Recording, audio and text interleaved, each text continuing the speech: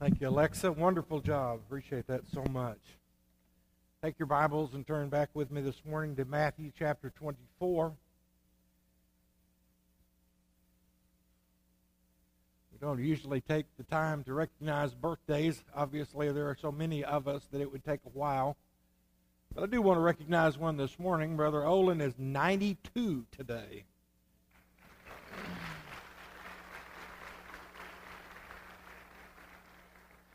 I'd like to think that I would be in as good a shape at 92 as he is, but I'm not that good a shape now. So I'm more like my cousin who went for his yearly checkup.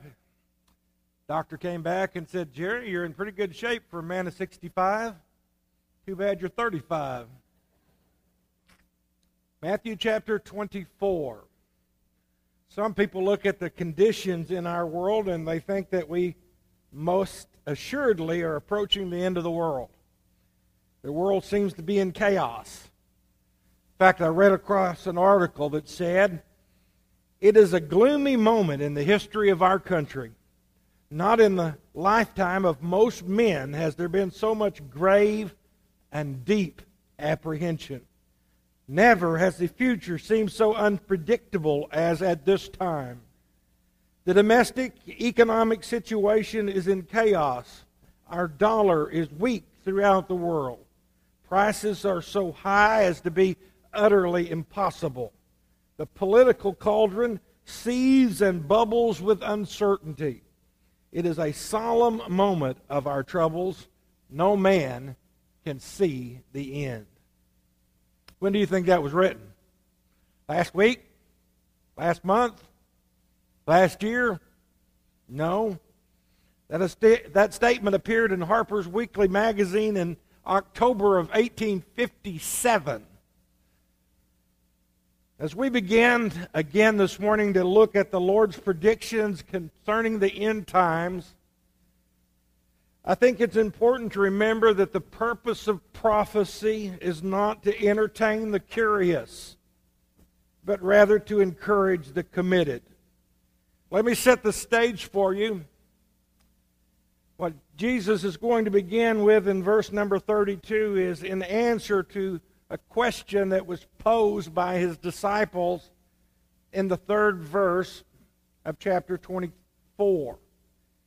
They said, "Tell us, when will these things be, and what will be the sign of your coming and of the end of the age?"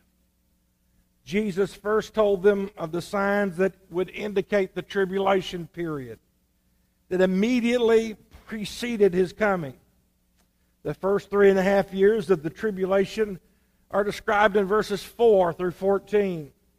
And then in verse 15, he told them of an unmistakable sign called the abomination that causes desolation, which would be the sign that the start of the last 3.5 years of the tribulation. Those are described in verses 15 through 31. The tribulation period will end with the appearing of the Lord himself. Now, beginning in verse number 32, the Lord gives a partial answer to the when part of that question that the disciples had posed. I want you to notice 4 things with me this morning. First of all, I want us to look at the parable of the fig tree. Verses 32 through 35. Now learn this parable from the fig tree. When its branches has already become tender and put forth leaves, you know that summer is near. So you also, when you see these things, know that it is near at the doors. Assuredly, I say to you, this generation will by no means pass away till all these things take place. Heaven and earth will pass away, but my word will by no means pass away. Well, the first thing that we really need to look at is what is the meaning of the fig tree. It's the parable of the fig tree, but what does he mean when he talks about the fig tree? Some hold that the fig tree represents Israel, and that the sprouting of the fig tree represents when Israel became a nation again in 1948. That is, of course, a very important and momentous part of history. But I've come to believe that the fig tree here is not specifically dealing with Israel becoming a nation, but rather it is, like Jesus so often does, is an illustration from nature that he uses in his preaching. Jesus' comment on the fig tree was a reference to the reliable cycles of the fig tree. The life of a fig tree follows a predictable pattern. The leaves appear and then summer follows. When you see the leaves, you know that summer is near. I think we can see this particularly when we look at the parallel account in Luke chapter 21 and verses number 29, 30, and 31. It says, "Look at the fig tree and all the trees, and when they are already budding, and you see and know for yourselves that summer is now near. So you also, when you see these things happen, know that the kingdom of God is near." He uses it a parable to tell them about how to notice when the signs of his coming are drawing near. It would be much like today when we say, when you begin to see politicians campaigning, when you begin to see them making their commercials, what do you know? You know that the election is around the corner. Not only do we need to understand what the fig tree represents, but we need to understand what Jesus meant when he said, "this generation." What generation, then, is Jesus referring to?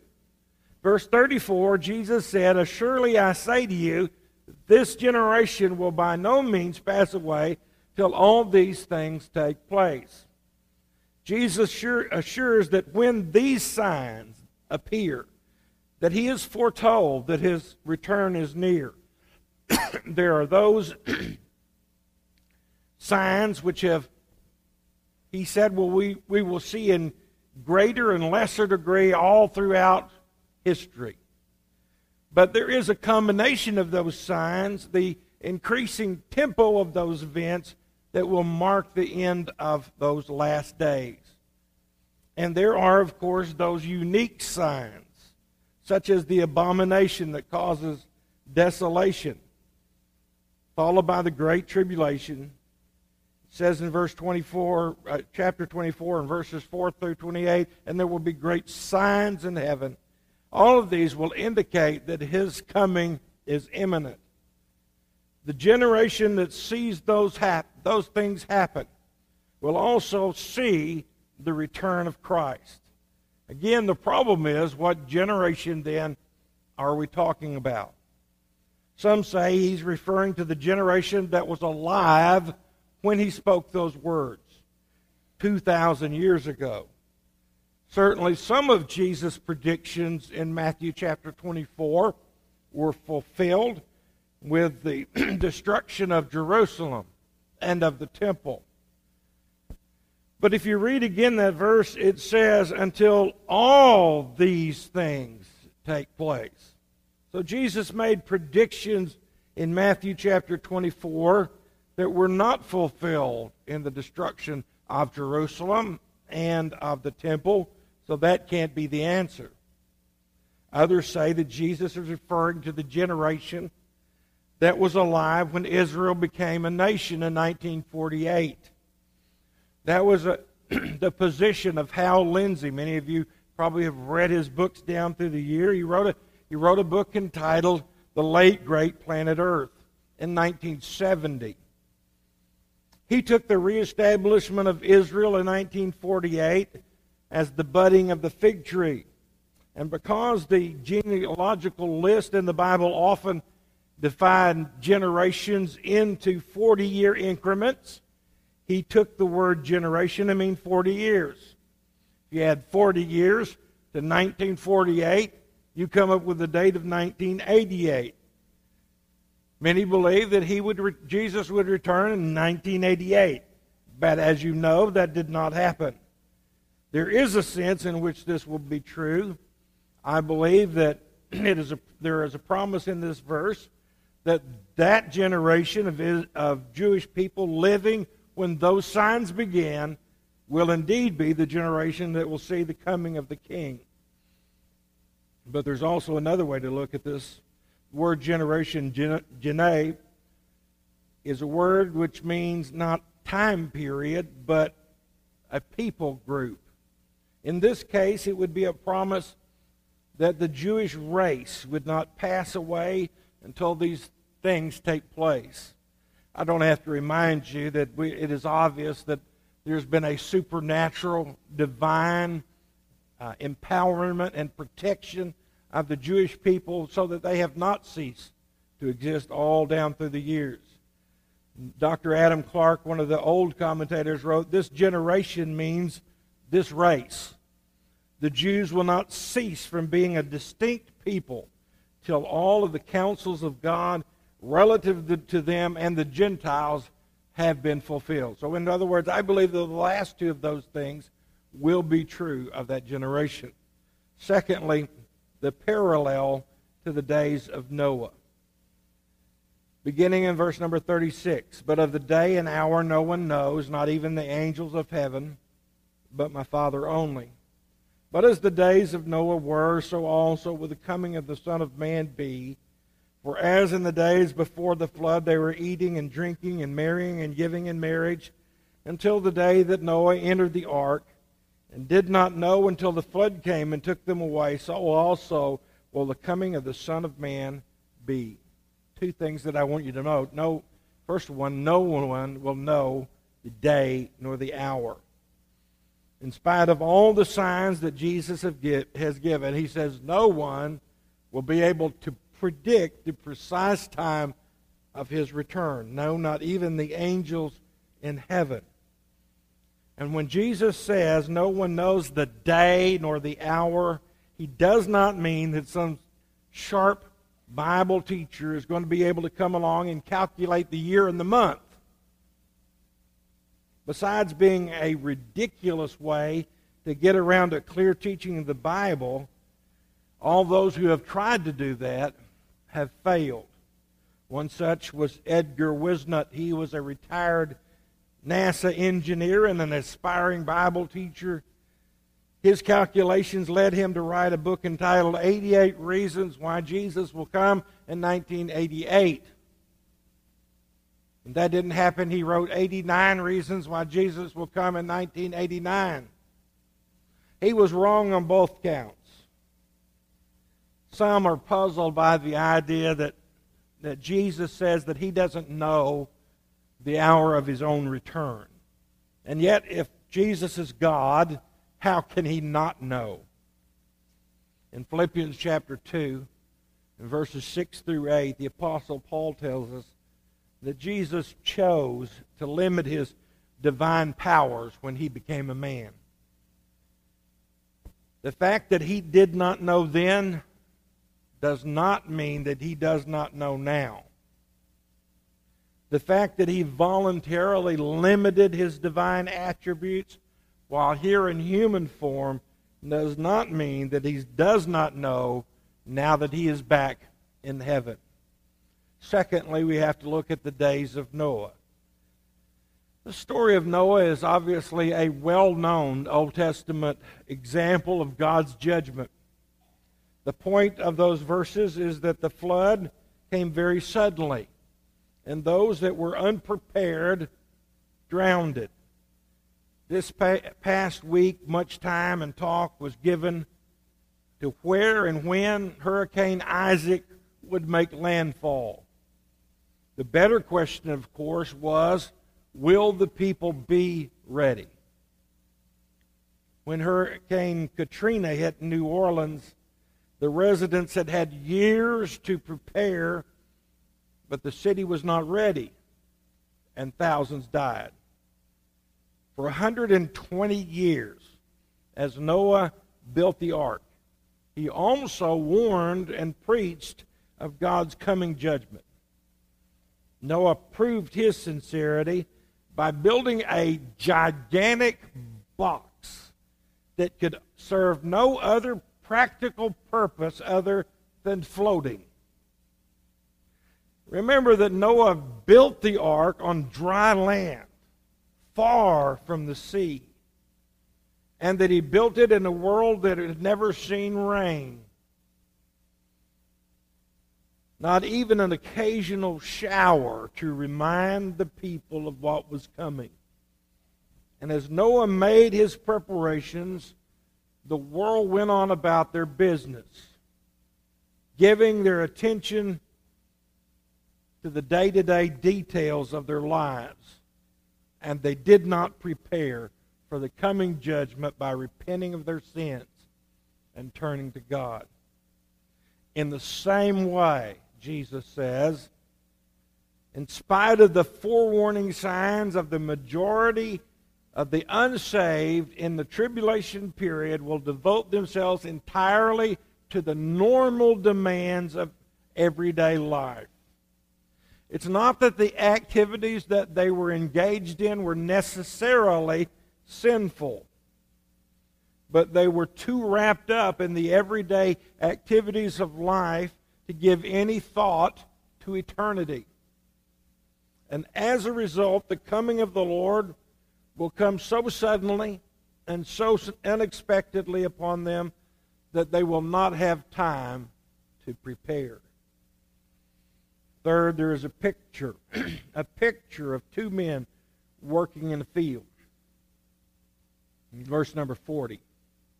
Then two men will be in the field, one will be taken and the other left. Two women will be grinding at the mill, one will be taken and the other left. Watch therefore, for you do not know what hour your Lord is coming. But know this, that if the master of the house had known what hour the thief would come, he would have watched and not allowed his house to be broken into.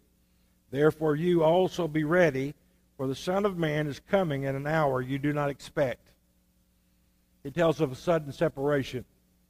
The problem with these verses is understanding what is meant by the words taken and left. And so I'd invite you in verse number 40 to underline first the word taken and secondly the word left. Does taken mean taken away in judgment and left mean left behind to prosper?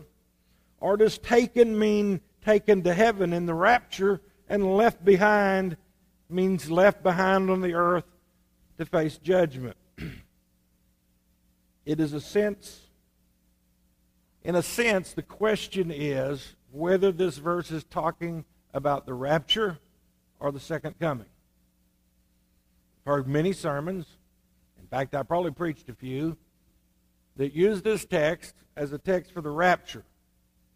I don't believe that's what it's talking about. I believe this is better understood to describe the second coming.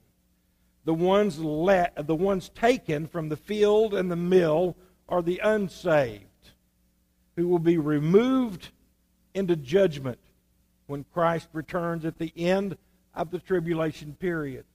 The ones left in the field and at the mill when he returns are the saved, and they will now enter into the Lord's earthly millennial kingdom. This, of course, is a reverse of the order of events which occurred at the rapture, when we saw the saved taken away from earth to meet the Lord in the air, and the unsaved left on the earth to face God's judgment in the tribulation. It's followed by a stern warning. There are, in fact, three imperatives found in verses 42 through 44. Imperatives mean commands. And I'd invite you to underline these three verbs in your Bible. The first imperative is found in verse 42 where he says, watch. Watch. Watch, therefore, for you do not know what hour your Lord is coming. Does the command to watch mean that we're to try to figure out exactly when the Lord is coming and set that date? No, it simply means knowing and doing the will of God as we await his return. The Lord further identifies what this watching entails in the second imperative in verse number 43. Know. But know this, that if the master of the house had known what hour the thief would come, he would have watched and not allowed the house to be broken into. The command is the word know.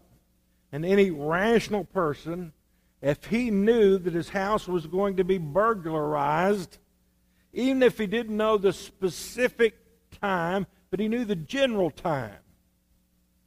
He would be keenly alert and watchful. The last imperative in this section is found in verse 44, and it is in the words, be ready. Be ready. Therefore, you also be ready.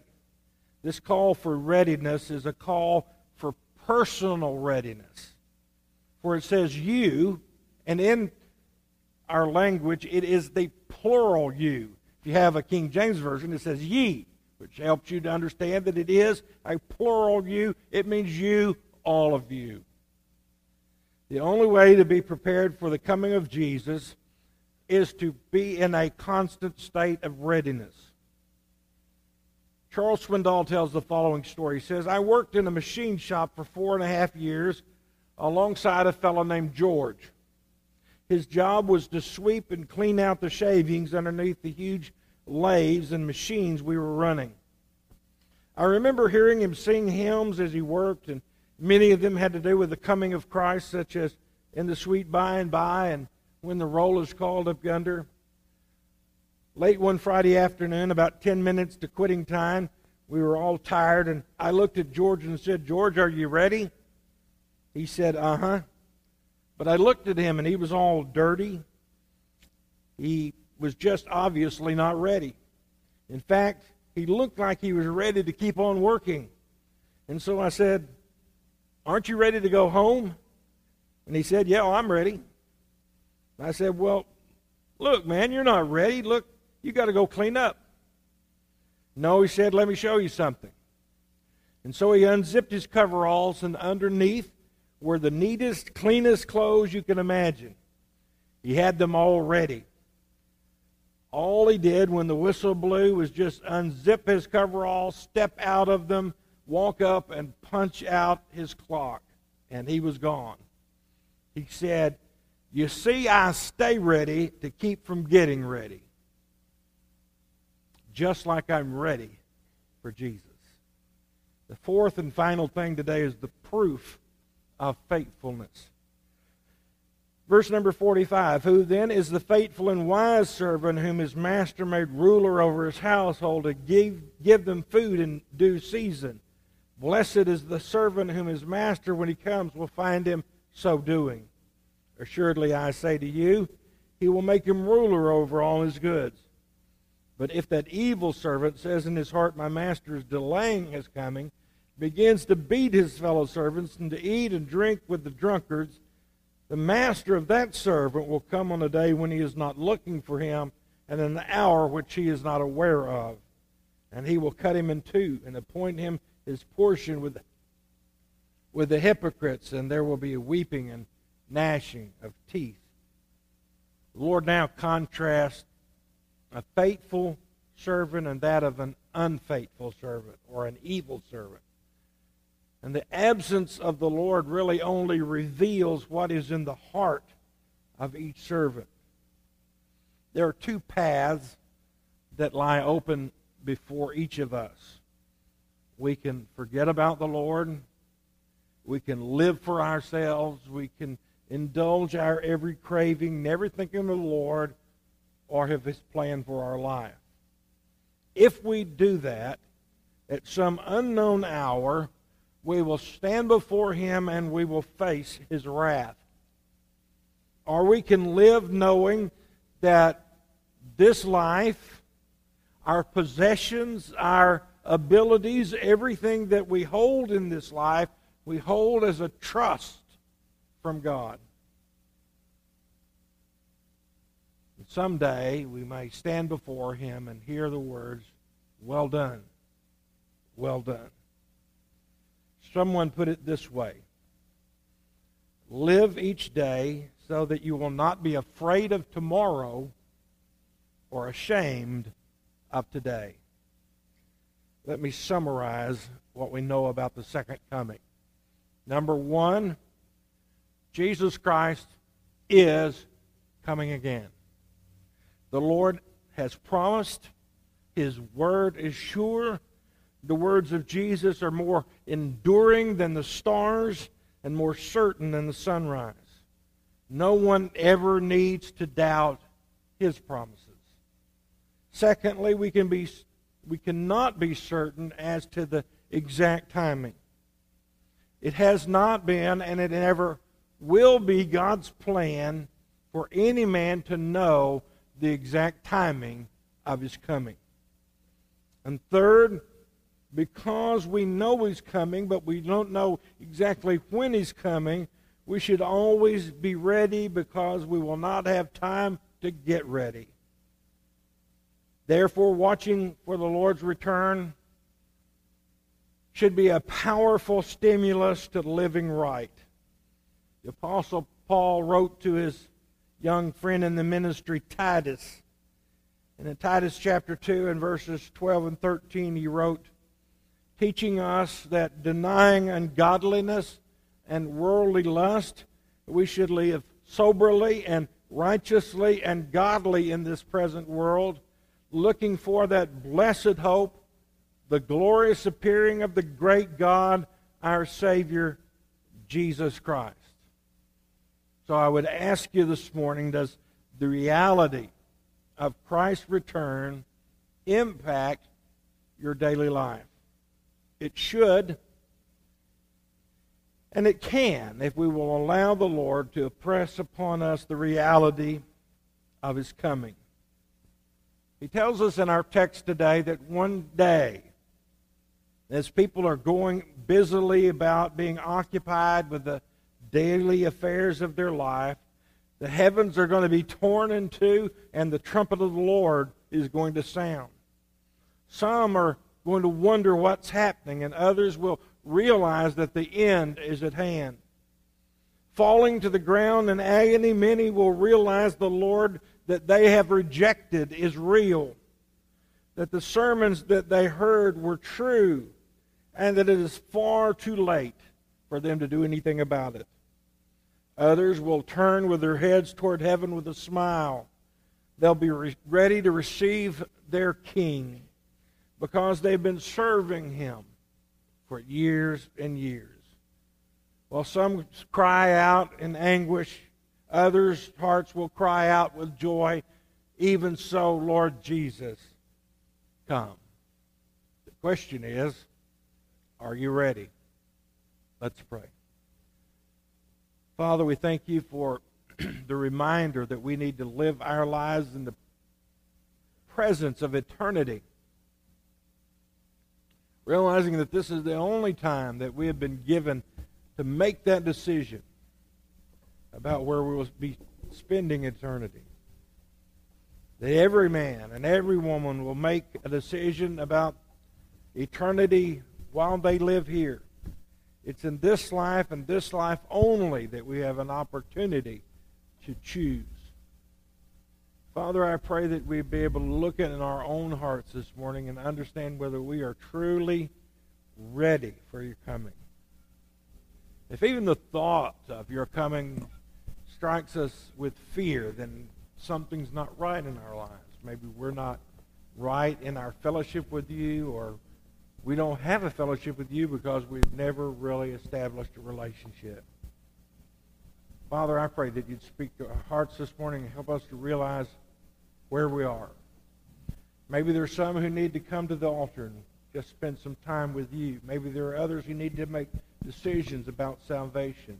Maybe there are others who need to make decisions about service or church membership.